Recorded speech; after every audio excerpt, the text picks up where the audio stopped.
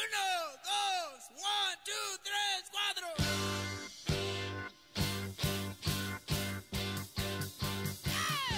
4. Okay, welcome back to the pregame golf podcast on RJ Bell's Dream Preview. My name is Will Doctor alongside co-host James Ledbetter. Rough week for me last week with the Zozo Championship picks, but luckily we had Led just dishing out locks left and right. He will discuss with you a bit before we get into favorites this week. And of course, we will discuss the Butterfield Bermuda Championship this week. We will start by discussing the favorites, most of which we will steer you away from this week because there's a lot of no-name players just being ridiculously overpriced. We will get to that. Then we will work our way into head-to-heads, picks to place, dark horses, outright winners, some lineup options, in which Led is 3-1 over me so far this year. And then we will wrap things up with best bets. Great show ahead. Led, I'm looking forward to getting things rolling this week. A lot of Korn Ferry Tour vibes. How are you, my friend? I'm doing well, Will. Good to see you. Honestly, I've been looking at, let's just start with the Zozo. We'll recap that quickly. Hideki defended his home turf there, getting the win at Narashiro we went with. Narashiro. Yeah, Narashiro.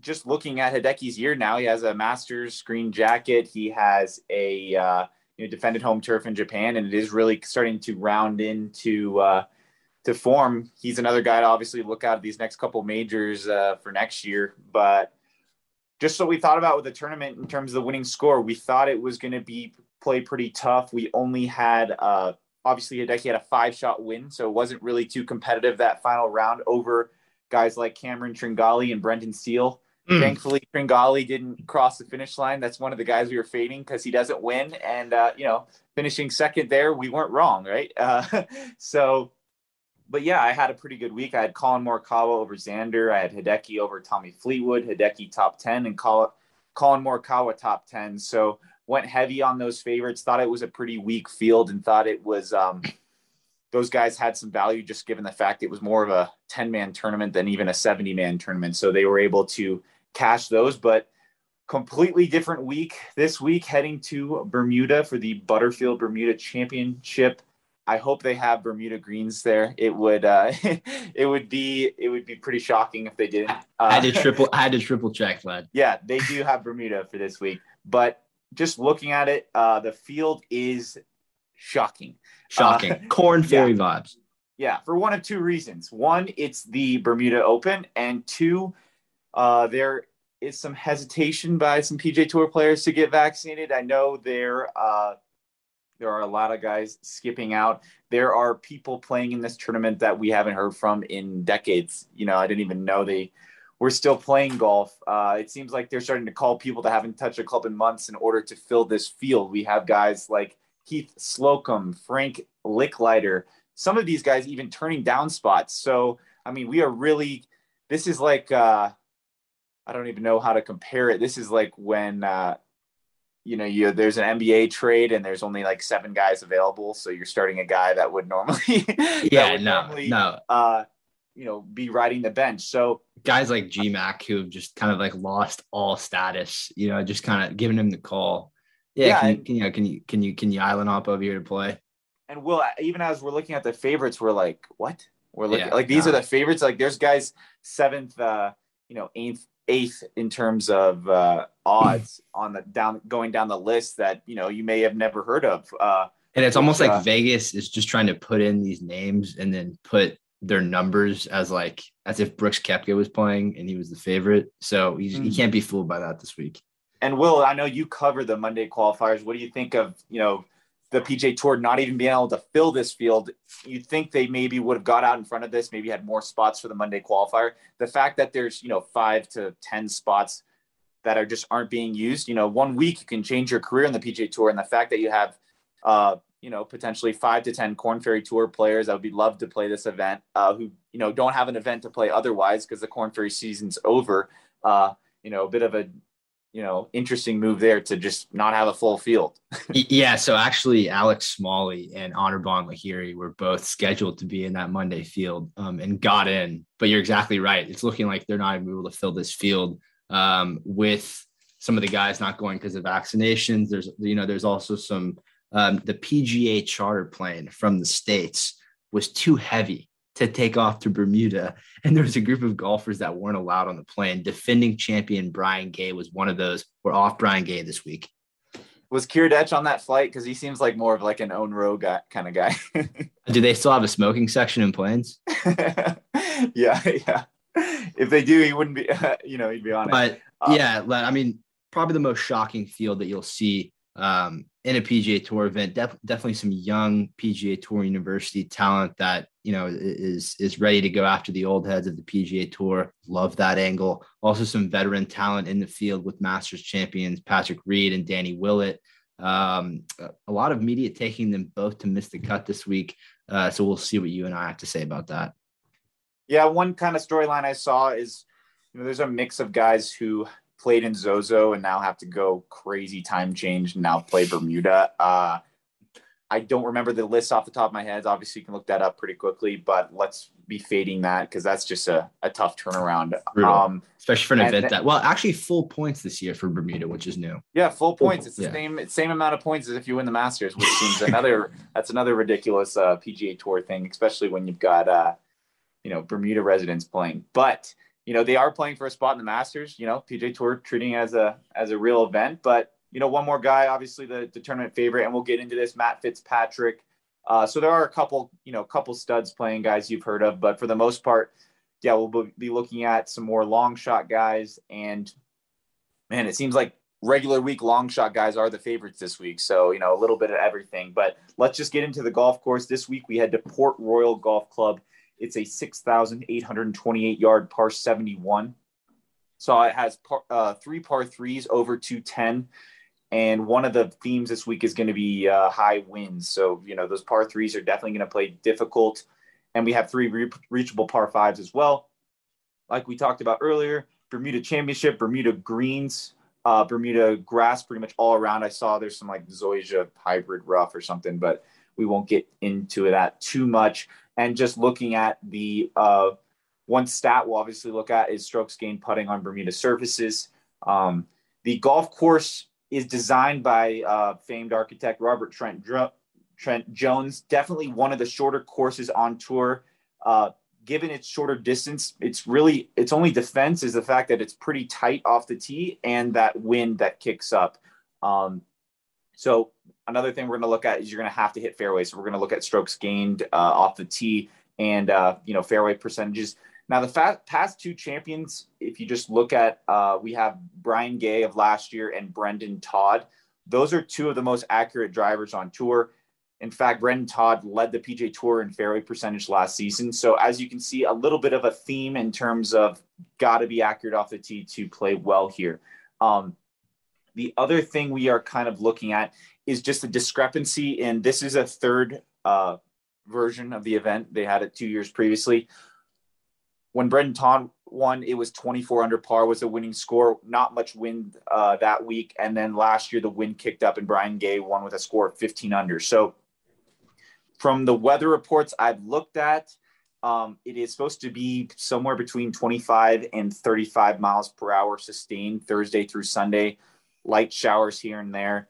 One of the things you look at when you do have a tournament in tough conditions would be the waves and when guys are playing. In a British Open, a guy may tee off at 7:30 in the morning and get perfectly calm conditions, and then someone tees off at 1 p.m. and a good score is 76. So this week, from what it looks like, it's pretty much going to be high winds throughout. So I'm not going to look into too much of if a guy's teeing off at 7:20 or 3 p.m. But that's just something to look at to see for some reason if there was a rain delay and all that kind of stuff. But Brendan Todd won with a score of 24 under. We know this can be a shootout course if the wind dies down, but from what we're looking at, it doesn't look like it's going to be that. We even looked at with Fantasy National, they do have a category of windy aft. Yeah. Windy aft to see how guys play in windy conditions. So that's another thing we will look at. It's a great tool that they have. And like you said, excellent point. I didn't look at it too much this week just because there should be wind throughout the entirety of every day of the event. Definitely strokes gained with accuracy off the tee is probably the essential stat to look at this week, even greater than how guys are putting on Bermuda, which I'm a big, believer in taking picks based off how players putt on certain surfaces. So, Led, if you're ready, I'm ready to get into favorites right here. Yeah, without further ado, we'll start with our tournament favorite, Matthew Fitzpatrick at 10-1. He's making his PGA Tour season debut. Now, Fitzpatrick is a favorite for a couple of reasons this week, starting with recent form. He's coming off a win on the European Tour at Valderrama, which is known as really one of the toughest golf courses in the world. He won with a score of -6. Let's get back to that kind of golf. I love, watching these pros struggle. Makes it a little hit closer to home when you're watching a guy fist pump bogey putts and stuff. But yeah, and that's one theme that Matthew, Fitzpatrick has always done is he's been really good on tough golf courses.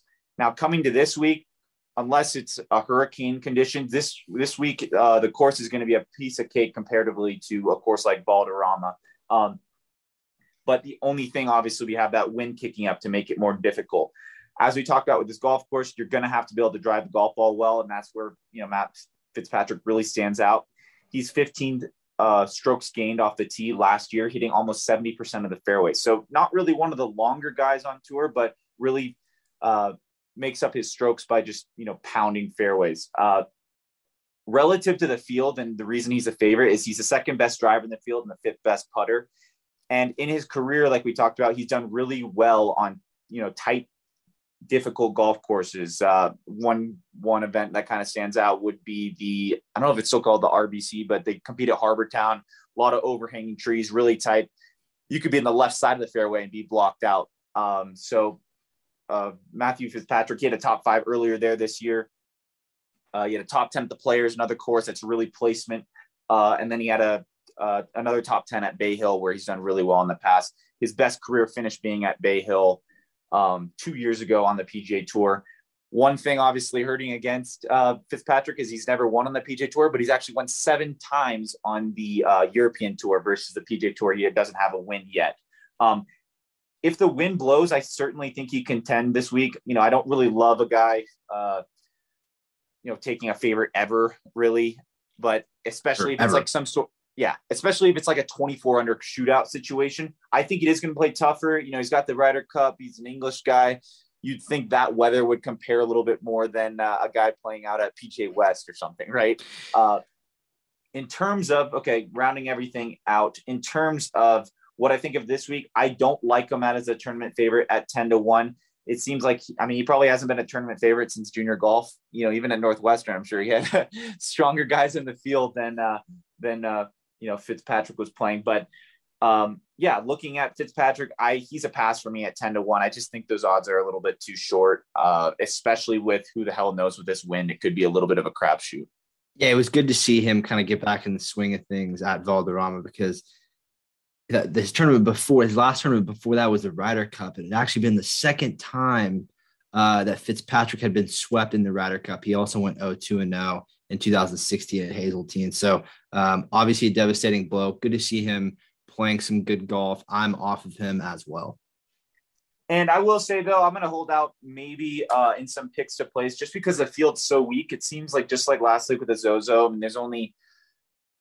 there's definitely a drop off. If you look at the top 4 or 5 guys, and then definitely a drop off. So, if you can find a top 10 or maybe a top 5 per se, that could definitely have some value there. But yeah, in terms of winning, it's way too hard to win on the PGA Tour to have a guy almost single digits to 1. No thanks. On to Christian Bezuidenhout at 12-1. Christian has been playing very solid golf for the past few weeks. He finished top 5 at the BMW Championship. That Billy Horschel won a few weeks ago. And then before that, he had another top 5 in the Korn Ferry Tour Championship. Really came on the scene last year after a 7th place finish at the Arnold Palmer, and was in contention for much of the U.S. Open. Do I like Christian week to week? No, not yet, but he's coming off some good recent results. And he is, a pretty elite player relative to the strength of this field. I like his game. He putts it excellent, picking up around 4 shots to the field on the greens in his last 5 tournaments. I was reading this story in 2014. He was playing in the British Amateur and he took a drug test and he failed it, which is That's just a crazy story. In Was it amateur event, performance enhancing or what kind of? No, it was actually it was a beta blocker. But I'm not ruling out that Christian. Oh, that's definitely performance enhancing. I'm not ruling out that he's an Adderall guy. Okay, which is it's a bigger plus in tournaments like the Bermuda.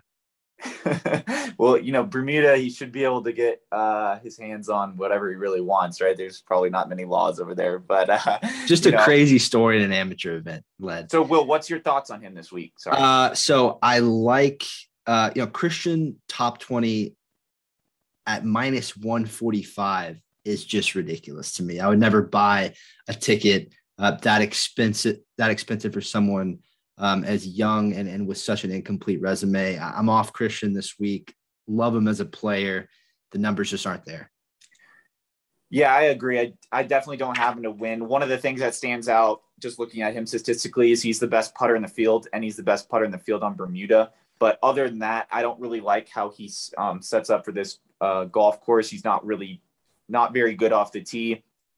And realistically, I'm going to get into this a little more, just talking about how the conditions are going to affect this field. But if you have really high winds, I want ball strikers over putters because, as you know, if there's a 35-mile-an-hour gust and you're trying to putt in that and you're getting blown over, it's really difficult to do versus I can see that wind kind of separating the elite ball strikers from the guys who, hang on barely, kind of more scrappy guys that are elite putters, like someone like a Christian. So maybe if the wind was really calm, he'd be more of a look just because he could get the putter going. But I think going to be pretty difficult conditions for him this week. But moving into our next guy I absolutely love, it is Mito Pereira. He's 16-1 on DraftKings, so make sure you do a little bit of price shopping. I've seen him 20-1 on Barstool and 25-1 on PointsBet. So obviously there's a huge difference in those. Guys, make sure whenever if you are going to bet some golf or bet anything, if you can, and if you're one of those legal states, have a couple books, shop around on guys. I mean, seriously, sometimes you'll find I believe this week I saw Patrick Reed 12-1 on some books, and I saw him 25-1 on some books. So, if you're not really shopping around, you're really kind of, you're setting yourself up for failure. But getting into Mito really has been a top 10 machine.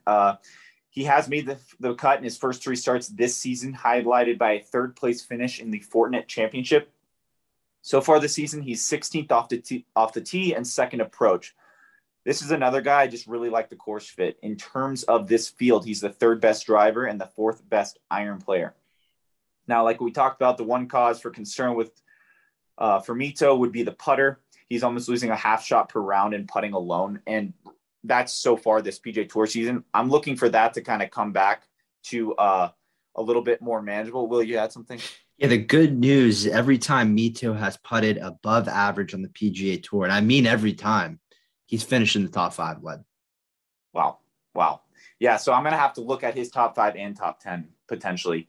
But, just here's my theory in terms of how this week's going to play out. And I just want to, explain to people who aren't golfers how the wind can really affect things. Now, if you're on the PGA Tour, most of the times you're going to be hitting it pretty solid. So you're not really too worried. These guys aren't chunking it and thinning it type of thing. But the wind, whether it be a slight mishit when you are using these butter knife blades or, or just a bad shot overall, let's say you're hitting into a 25-mile-an-hour wind and normally you hit a pitching wedge 140 yards.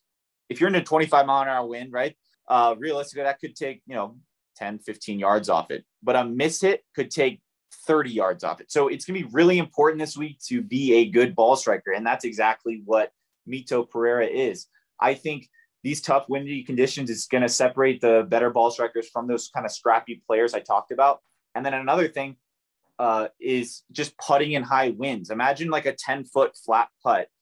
You read it as straight, right? But because you have a 25, 30 mile an hour wind off the right, you've now got to play this thing 6 inches outside right. So, I think that's going to level the playing field, separating the bad putters from the mediocre putters from the good putters. And I really think Mito doesn't really have to putt that well to win this tournament. If what we think is going to happen, which is the wind's going to blow 25, 35 miles an hour sustained, realistically, the winning score could be anywhere between, 11, 15 under. And that's where Mito can shoot that, putting with his wedge. So I do love Mito this week. On DraftKings, he's 16-1, but do a little shopping. Hopefully you can get him in that 20-1 range, but I am all over the Mito movement this week. Yeah, very, very impressive start to the year with a third place finish at Fortinet. I will look to Mito in head-to-heads or pass this week just based off some of his performances. Sanderson Farms, he lost about 5 shots in the Bermuda grass greens, but excellent point, like you said, with the wind picking up, more of a ball strikers tournament this week. So Mito head-to-head or pass for me this week. On to Seamus Power at 20-1.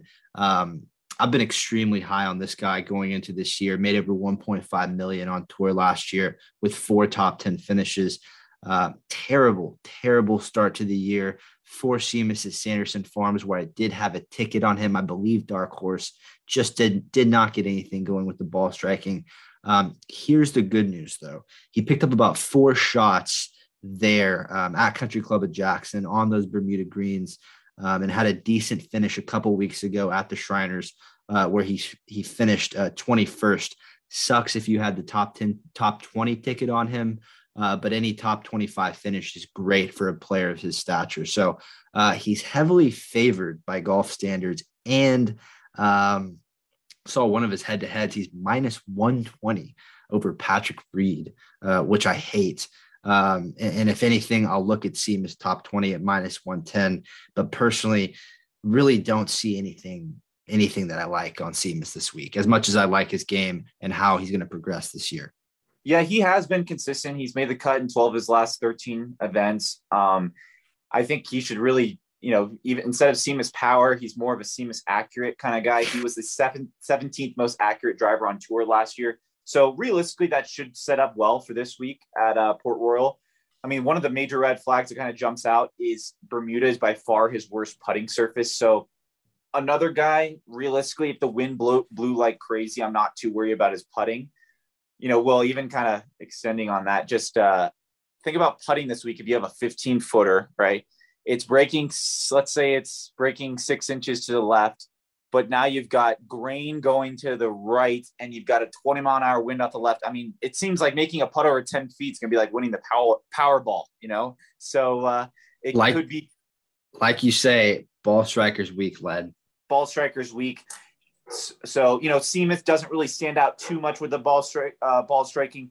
He's one of the few guys who has won in the last calendar year. He won earlier at the Barbasol. But he's a pass for me this week at 20-1. He seems more like a 40-1 guy, even if the field is weak.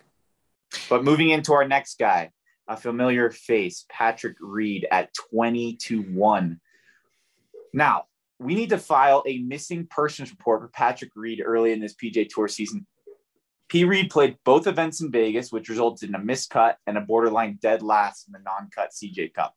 I mean, honestly, if PGA Tour had it this week, they would have stopped him after 2 rounds at the CJ Cup. So far this season, he is the 239th best driver on tour. He is the 223rd best iron player on tour. He is the 189th best chipper on tour and the 135th best putter on tour.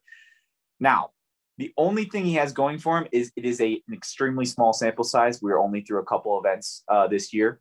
One of the things that really stands out is Patrick hasn't had a top 10 since the Memorial in June. He may have or may have not made a coaching change. He may or may not have blocked me on Twitter, led. Oh, yes. Okay, that's the difference. Man, I'd delete my Twitter if I was, seeing some of these stats. But we love Patrick, Captain America. Now, there's a couple things that do set up, and I will say, I've explained this to people before. If you are struggling with your swing or you are struggling with your technique, one thing that can actually sometimes serve as a bit of a distraction is very difficult conditions, right? So if you're working on tucking your elbow at the top because it's got frequent flyer miles, all right, the fact that there's a 30-mile-an-hour wind off the right and you've got an ocean on your right and you've got, it's pissing down rain, all these certain things may, you might have to get into really hitting golf shots rather than, getting over technical with it. So the way Patrick's playing, if I was like, okay, what is the best conditions for Patrick to play well? I would hope it was a, borderline hurricane, wind coming in sideways where everyone's struggling. He can just use his elite short game. One thing that does stand out is he's the fourth best windy aft player. He's from Texas. What do you expect, lad? Yeah, in the field tee to green, and he's the fourth best Bermuda player. So those things definitely fare well from this week. In terms of my thoughts on Patrick, I don't think you can touch him until he just shows us some semblance of what he's used to be. He's got more PGA Tour wins than all the favorites combined, obviously, which is something that stands out. It honestly might, besides Nick Watney, it might be the entire field combined in terms of his PGA Tour wins. But, we have not, the missing persons report has still been filed for Patrick. So until we see a little semblance of the old Patrick Reed, then he's untouchable. On to Hayden Buckley at 25-1. And what do we love most on this podcast? We love consistent recent results. And Hayden Buckley is one of the few players in the field this week with recent results that are actually worth gambling on. Hayden Buckley has 3 top 10 finishes in his last 5 starts. Most recently, 8th place at the Shriners a couple weeks ago. And before that, he finished 4th at Sanderson Farms. And if you dive deep, you'll see he's had a rough go at times over the last couple of weeks with the putter, but not on Bermuda greens. It is the only surface he gains strokes on relative to the fields that he's playing in. Had a great close to the Korn Ferry season last year with a top 5 finish in the Korn Ferry Tour Championship, whatever that may be worth a month later in a PGA Tour event. I'm only seeing one Buckley matchup, and that is against Guido Migazzoli, and Vegas has Buckley favored at -140, which is just ridiculous. I'm going to be looking at Buckley in picks to place, and that's about it. Yeah, I don't have anything for Buckley this week. Well, didn't you send me an article? He recently got married, or popped the question? Popped the question. Hayden Buckley is getting married. Bit of a red flag. It just depends on the person. Well, I think it might be better than marriage because sometimes the wedding band can throw off the ball striking a little bit. The grip never feels quite the same. Well, we've had to pay attention to Ricky with the baby coming. We're always paying attention to these social behaviors, always. But seriously, I don't have anything on Hayden this week. Yes, he's played well to start the year, but honestly, I think that's just, we're almost getting him too late. I'd rather him not really have those results and get him in that 50-1 range versus, being a favorite. All right, to our next guy. I've never even heard of this man before doing research. His name is Chad Ramey, 28-1. He is a recent Korn Ferry Tour graduate. Chad had a win and 11 top 10s in that lengthened Korn Ferry Tour season, where he finished 4th on the money list. So realistically, over a 2-year span to finish 4th on the money list, that is honestly a lot of consistency to finish up that high. In his couple events on the PGA Tour season, he has gotten better every week. He started with a missed cut at the Fortinet, then he had a 63rd at the Sanderson, and then he finished tied 14th in the Shriners. That Shriners result was actually way better than it looked. He was 3rd place going into the final round before he shot a final round 72. I believe he was only one of 2 players in the top 50 that shot over par. So, if he would have shot, any semblance of a decent round that final round, he would have had a, top 10, even top 5 number. In terms of Chad, there's nothing I really love from him this week. He is an accurate driver of the golf ball, but if we have guys like Chad Ramey at 28-1, just no, thank you. Will, your thoughts? No, nothing on him. Nothing. Yeah, you can look at the performance at Shriners, totally different golf course, totally different venue. I'm off Chad Ramey this week until I just know who he is. So, and I think one thing for these, the field being this week, the tournament being this week, it's interesting, like what kind of mindset the Korn Ferry Tour players come into it with. Obviously, it's a little more difficult to play in a U.S. Open than it is the Barbasol, just from a pressure standpoint and what it can do, change your career with a good result. But I think, realistically, some of these Korn Ferry guys are probably just looking at this as a glorified Korn Ferry Tour event, so. Absolutely. Someone like Hayden Buckley, another perspective on getting married, he's got to pay for a wedding. He's got to pay for a ring, new house. It's go time for these guys, but not Chad Ramey. Let's move on to Adam Hadwin at 35-1. One of the more consistent veterans in the field this week. Hadwin had a very rough start to last season, and then closed it out well with top 10s at the 3M and Wyndham Championship. Still made 1.3 million last season. So can't complain too much that it was a rough year. But Haddon started off the 2022 season with a missed cut at Fortinet, then 45th at Sanderson Farms. And a couple weeks ago, he finished 6th in Vegas at the Shriner. So had been working his way into this season. Really across the board, Hadwin doesn't have any real flaws in his game besides with the driver, which bit of a red flag this week. Hadwin has lost at least a shot and a half off the tee in his last 4 tournaments that he's teed it up in. So I'm going to keep an eye on him and a couple head-to-heads, a couple good Hadwin looks this week in the head-to-heads. Other than that, we're off of him this week. Yeah, and I don't know how old I don't want to say I'm off him this week. I do have him in head-to-heads. And he may or may not be part of my best bet. But other than that, no other tickets on him. So I did a deep dive on Adam Hadwin, kind of, he's one of those guys that kind of jumps out at certain events. And last year he was awful, really, strokes gained approach. He was 166th, which led to missing 13 of 29 tournaments he played. He missed the cut. So really inconsistent last year. Yes, he did have a couple good results. But this year, he's kind of turning it around. He is 43rd in strokes gained approach in the first couple events he's played this year, which led to that tied 6th in his last start. I think it's another guy just, had a nice result in his last start, and they're kind of juicing the price a little bit here. Absolutely. Like you talked about, Will, he is, his Achilles heel is his driver, and I just don't think that's going to match up that well this week. One of the things that he does stand out as, he's been really a perennial kind of, when you think of the great putters on tour, maybe Snedeker, Hadwin, these different guys, he's definitely one that stands out. But like we talked about, I think the putting is going to be a little equalized this week with the high wind. So Hadwin is for sure a pass for me. And I actually am going against him in one of my head-to-heads. But into our next guy, it's Matthias Schwab at 35-1, the Austrian Vanderbilt stud, probably one of the most, really hyped amateurs college careers, since you have guys like Matt Wolff and Victor Hovland. You'll recognize him this week. He wears the big Red Bull hat and looks like he's going to be featured in season 3 of the Formula One documentary. Yeah. I mean, even just reading it, Matthias Schwab overtakes Max Verstappen down the home stretch. Like, that just sounds like something that would happen, It sounds like he's about to sign with McLaren. Yes, exactly. But in his last PGA Tour start, he did miss the cut. He shot 4 under at the Sanderson and missed the cut by 1. Not all too concerning. I hate cuts going that high anyway. You shoot 2 rounds in the 60s and are slamming the trunk. But meanwhile, in Europe, he's been balling. He's coming off back-to-back top 15s in the Andalusia Masters. That's where Matthew Fitzpatrick won. He shot under par rounds on Saturday and Sunday. One of the few guys to do that. And then also a top 15, a tied 12th in the BMW PGA, which is pretty much the Players' Championship for them. Now, statistically, it was kind of tough to find stats on Matthias just because he plays so many events on the European Tour. But relative to the European Tour, he's the 20th best driver and the 8th best iron player. So another guy, just absolute ball striker.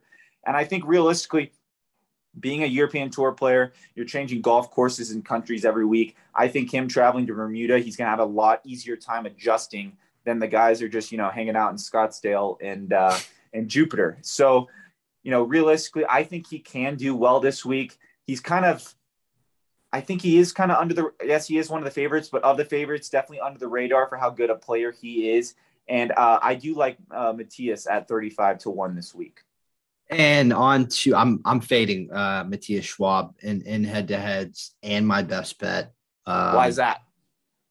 Well, first off, besides the European Tour starts, he has had a very good run over in Europe, but in his last 5 PGA Tour starts, he's missed 4 cuts. So I don't even see it's going to be Hadwin over Schwab at -110. I don't see it being competitive. I see it being a blowout.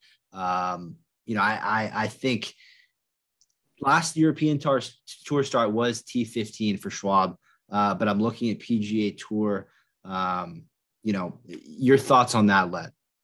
Realistically, isn't Bermuda a sovereign state of the United Kingdom? So, maybe he looks at it. He looks at it this week as a European Tour event. So, we're not even getting the U.S. pass. He's not going through U.S. customs. It should be fine. You're right. We have European COVID protocol in Bermuda this week. Okay. Some So, things lining up. Could be right, Led. Get this man some fish and chips. Yeah. On to Taylor Pendrith at 35-1, our final favorite. As far as result-based on performance from tee to green, just that stat tee to green, Taylor Pendrith is one of the better looks in the favorites heading into this week. But as far as placing well in recent results, Pendrith doesn't have a top 20 finish since the Barbasol back in July. It's starting to become a normal theme. These guys in the favorites, it's just they finish well at Barbasol inside the top 20. So at Bermuda, they're in the favorites. I'm seeing Pendrith's matchup against Hadwin, which I don't like. I don't believe his recent results are good enough for me to buy a ticket to as a pick to place. And also just not looking at anything for Pendrith this week and passing on him flat out. So the one thing I do like about Taylor is he is a great ball striker. Last year on the Korn Ferry Tour, he made 22 of 24 cuts, just really showing that consistency. And Will, I'm going to disagree with your head-to-head take. And let's just start with, I'll start off head-to-heads, and I will start off with Taylor Pendrith over Adam Hadwin, plus 100. I'm taking the number one driver in the field, Mr. Pendrith, versus Adam Hadwin, who is a bottom half of the field driving the golf ball.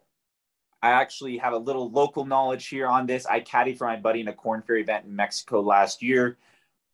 Pendrith is just like stupid long, like ridiculously long. Plays a nice, like piercing butter draw that the wind doesn't really touch. And that's one of the things he does really well is he flights the golf ball. Now, one thing about being a DJ or a John Rahm or, these longer guys is the fact that in these tough weather conditions, they can hit the 85% driver that goes 290, 25 feet off the ground kind of shots, where everyone else is pretty much, swinging full speed to get to that kind of 290. So I think it is an advantage to be long in windy conditions. Obviously, if you're into the wind, you can kind of hit those low ones like I talked about, and downwind, you can, maybe you're normally 15 yards further than someone. Now you got a 20 mile an hour downwind. You're realistically 30, 40 yards longer than someone getting it on the stream. But, just looking at these two guys, Hadwin just kind of stands out to me. He's more of a PGA West guy than a Hurricane player. Like we talked about, he's one of the better putters on tour. And, realistically, I just like the number here with plus 100. I think we have a little bit of value here. Yes, Pendrith is a recent Korn Ferry graduate, but when you just compare consistency, 22 out of 24 cuts versus someone like Hadwin who made 16 of 29 cuts last year. And I've actually heard some arguments where it's harder to make the cut on the Korn Ferry Tour than the PGA Tour because they do go so low. So, this isn't like he's making 22 out of 24 cuts shooting, 2 over scrapping by. Sometimes you got to shoot 7 under to make the cut. And he did that 22 out of 24 times, really going to show how he is one of the most consistent guys out here. So for my first one, it's Taylor Pendrith over Adam Hadwin, plus 100. And then for my next head-to-head, it is Patrick Rodgers over Steven Yeager, minus 110. And like we talked about as a theme, ball strikers. Patrick Rodgers is 4th off the tee and 12th tee to green in his last 50 rounds versus someone like Steven Yeager, 96 off the tee. In this field, all right, when you have 30 guys who, are literally dusting the rust and cobwebs off the clubs, realistically, of the guys in this tour, in this tournament, probably 100 guys are probably playing semi-full schedule. So he's the 96th best driver out of those kind of 100 guys. And yeah, so far this PGA Tour season, Steven Yeager has not been hitting bombs, pardon the pun. He's losing more than a stroke per round with the driver and has missed 2 of the first 3 cuts this season.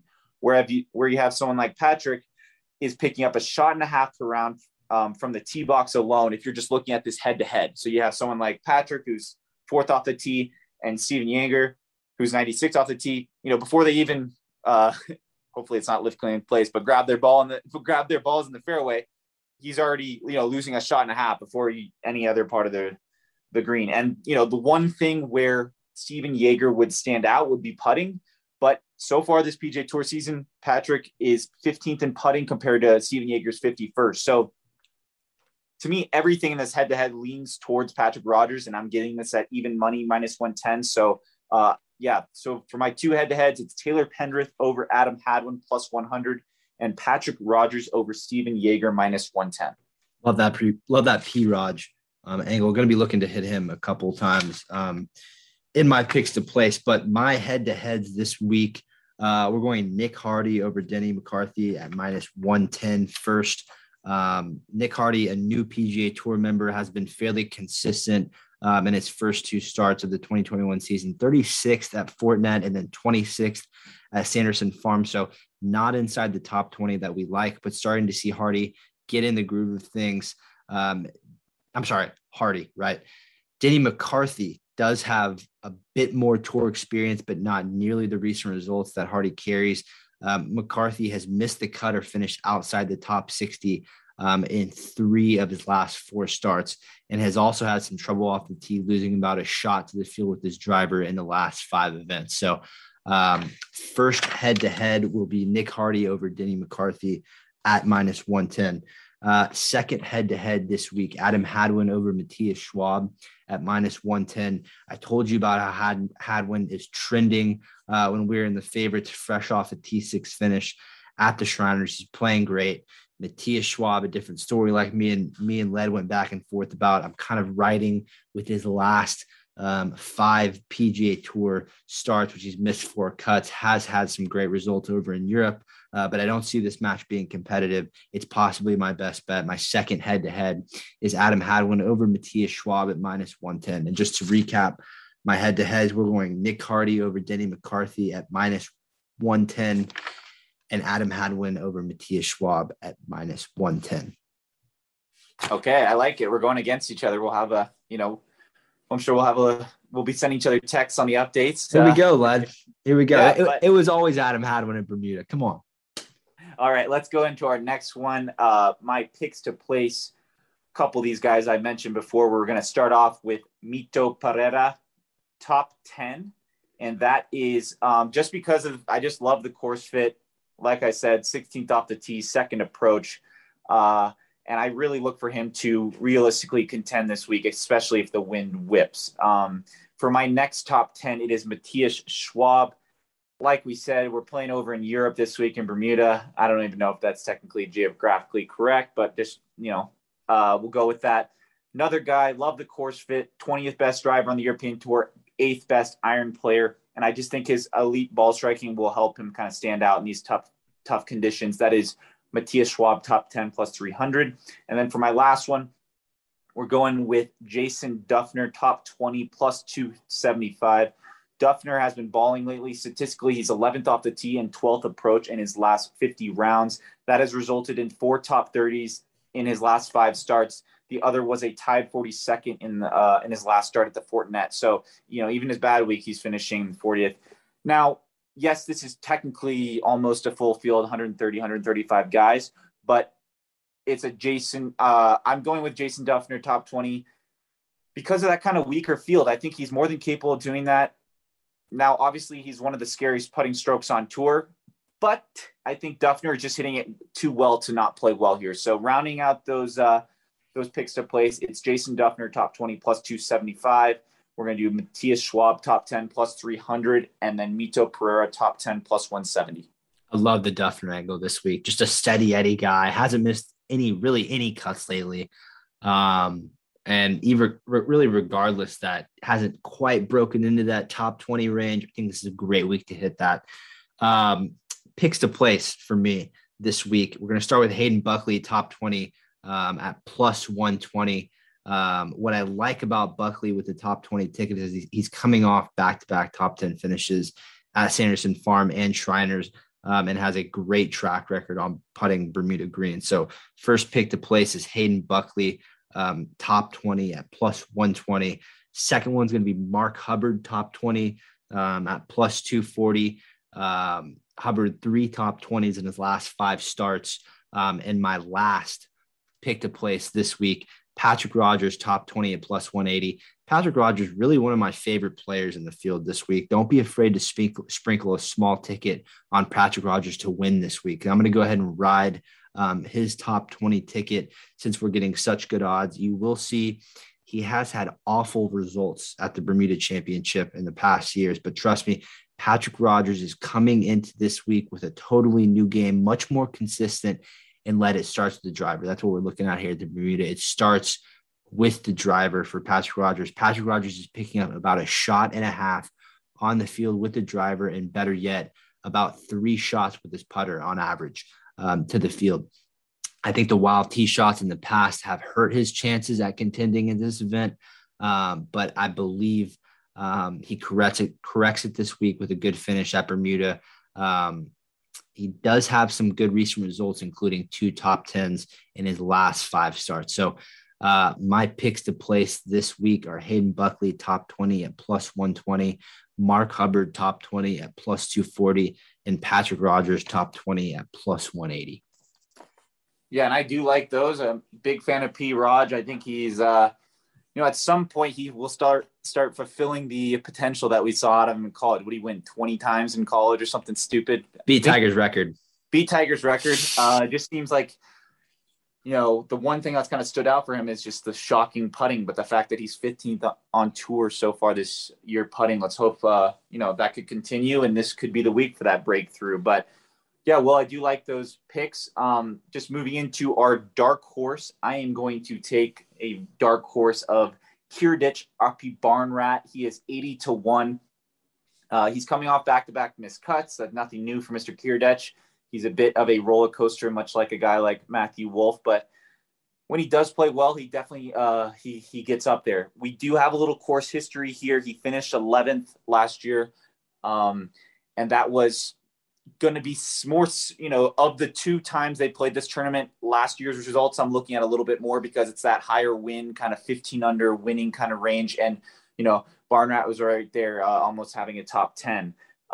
In terms of, only 3 events ago, he finished second in the BMW PGA to Billy Horschel, one of the best European Tour events out there. And when you're just looking at his game, one thing that obviously stands out would be his driving. Definitely one of his better stats. He's great at finding the fairway. And then Bermuda greens among all surfaces are the ones he stands out in. He is the 7th best putter in the field on Bermuda. So yeah, Barnrat this week, 80-1. Let's do it. Get the vapes out, ready to roll, Appy. I love it, Led. My dark horse is going to be Patrick Flavin. Did I pronounce that correctly? You did. Patrick Flavin. Top 20 plus 400. So I cover Monday qualifiers every week for PGAtour.com. Typically 3 qualifiers from the field of around, what is it, usually 132 players? I should know this.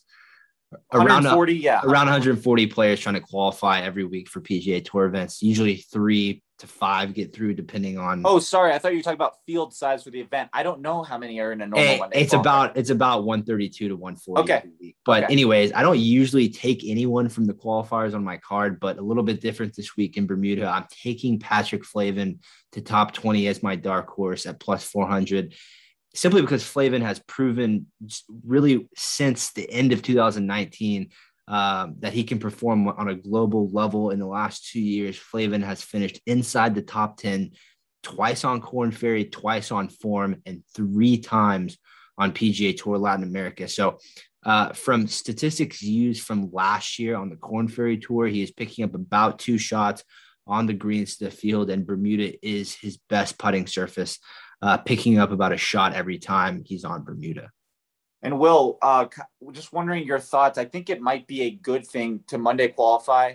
Normally, it's the week all of a sudden becomes a rush. You got to change flights. You got to do all this stuff. The fact that the Monday qualifier was a week before and you kind of have that time to let it digest, I think that definitely works in his favor. Do you agree? Huge. It was huge for Patrick Flavin, simply because now his parents will be able to be at the event. He's been there for the whole week. Just talking to him this morning, been there the whole week.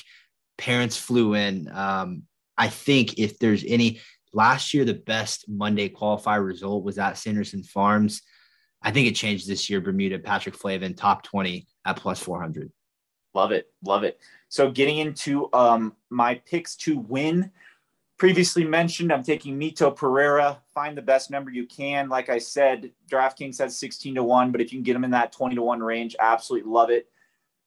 Beating a dead horse here. He's 16th off the tee in second approach, which we absolutely love setting up for this course in Bermuda. Elite ball striker, and I just think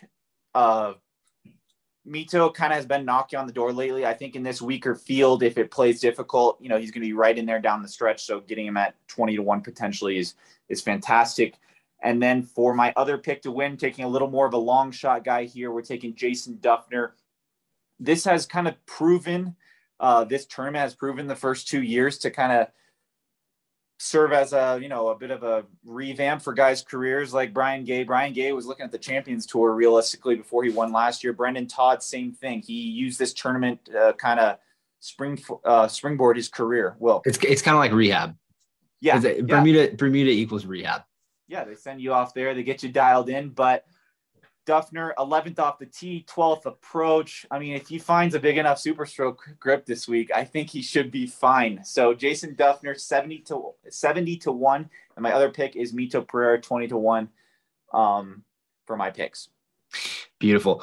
My pick to win this week at Bermuda is going to be Mark Hubbard at 60-1. If Hubbard can just get the tee ball a little bit more consistent this week, he's going to have a fantastic chance to compete in Bermuda this week. Hubbard led the field in strokes gained tee to green in his 44th place finish at Shriners a few weeks ago. Why did he finish 44th if he was leading in strokes gained tee to green? Uncharacteristically bad week in Vegas, losing about 3.5 shots to the field. But if you look at how Hubbard has putted long-term, he's picked up at least a shot on the field on the greens in his last 20 events besides the Shriners. So Hubbard has 3 top 20 finishes in the last 5 starts. I love him to win this week at 60-1. If there's anyone in this field you can love to win. Love it. Love it. So moving into our DraftKings, I'm going to be starting Mito Pereira, Matthias Schwab, Nick Hardy, Grayson Sigg, Harry Hall, and then rounding out with Mr. Dude Wipes, Jason Duffner. Oh, man, I love Sig this week. It's been a go-to for me in DraftKings. Led 3-1 against me, by the way. We'll see if he can pull off in this league. Similar thing happened last year. We'll see, Led. We'll see what happens. My DraftKings lineup for this week, Patrick Rogers, Adam Hadwin, Hayden Buckley, Bo Hostler. Bo Hostler making a reappearance. Rehab week for Bo. Love that. Mark Hubbard and Patrick Flavin going with my Monday Q guy to round up the caboose. So P-Raj, Adam Hadwin, Hayden Buckley, Bo Hosler, Mark Hubbard, Patrick Flavin, my DraftKings lineup going to this week. Yeah, I've shown I'm not a great front runner in DraftKings, so maybe time to lean Will's way going forward. But yeah, should be a good matchup. And just getting into our best bet of the week, I'm looking to go back to back here. I'm taking Mito Pereira over Christian Bezuidenhout. Plus 100. Mito is the 3rd best driver in the field, 4th best iron player. Just comparing that over to Mr. Christian, he is 94th off the tee in this field. Now remember, there's 30 guys in this field that wouldn't normally be playing this event anyways. So just off the tee in his last 50 rounds, he's sandwiched between Tommy Two Gloves and Ben Crane. Okay, not exactly guys you think of when you think of hitting fairways or hitting it out of their own shadow. I don't even know Ben Crane honestly still played golf. So the fact that he's in Monday Qs every single week. Every week. He did have some funny videos a couple of years ago when he was doing his workout videos. I'll give him that.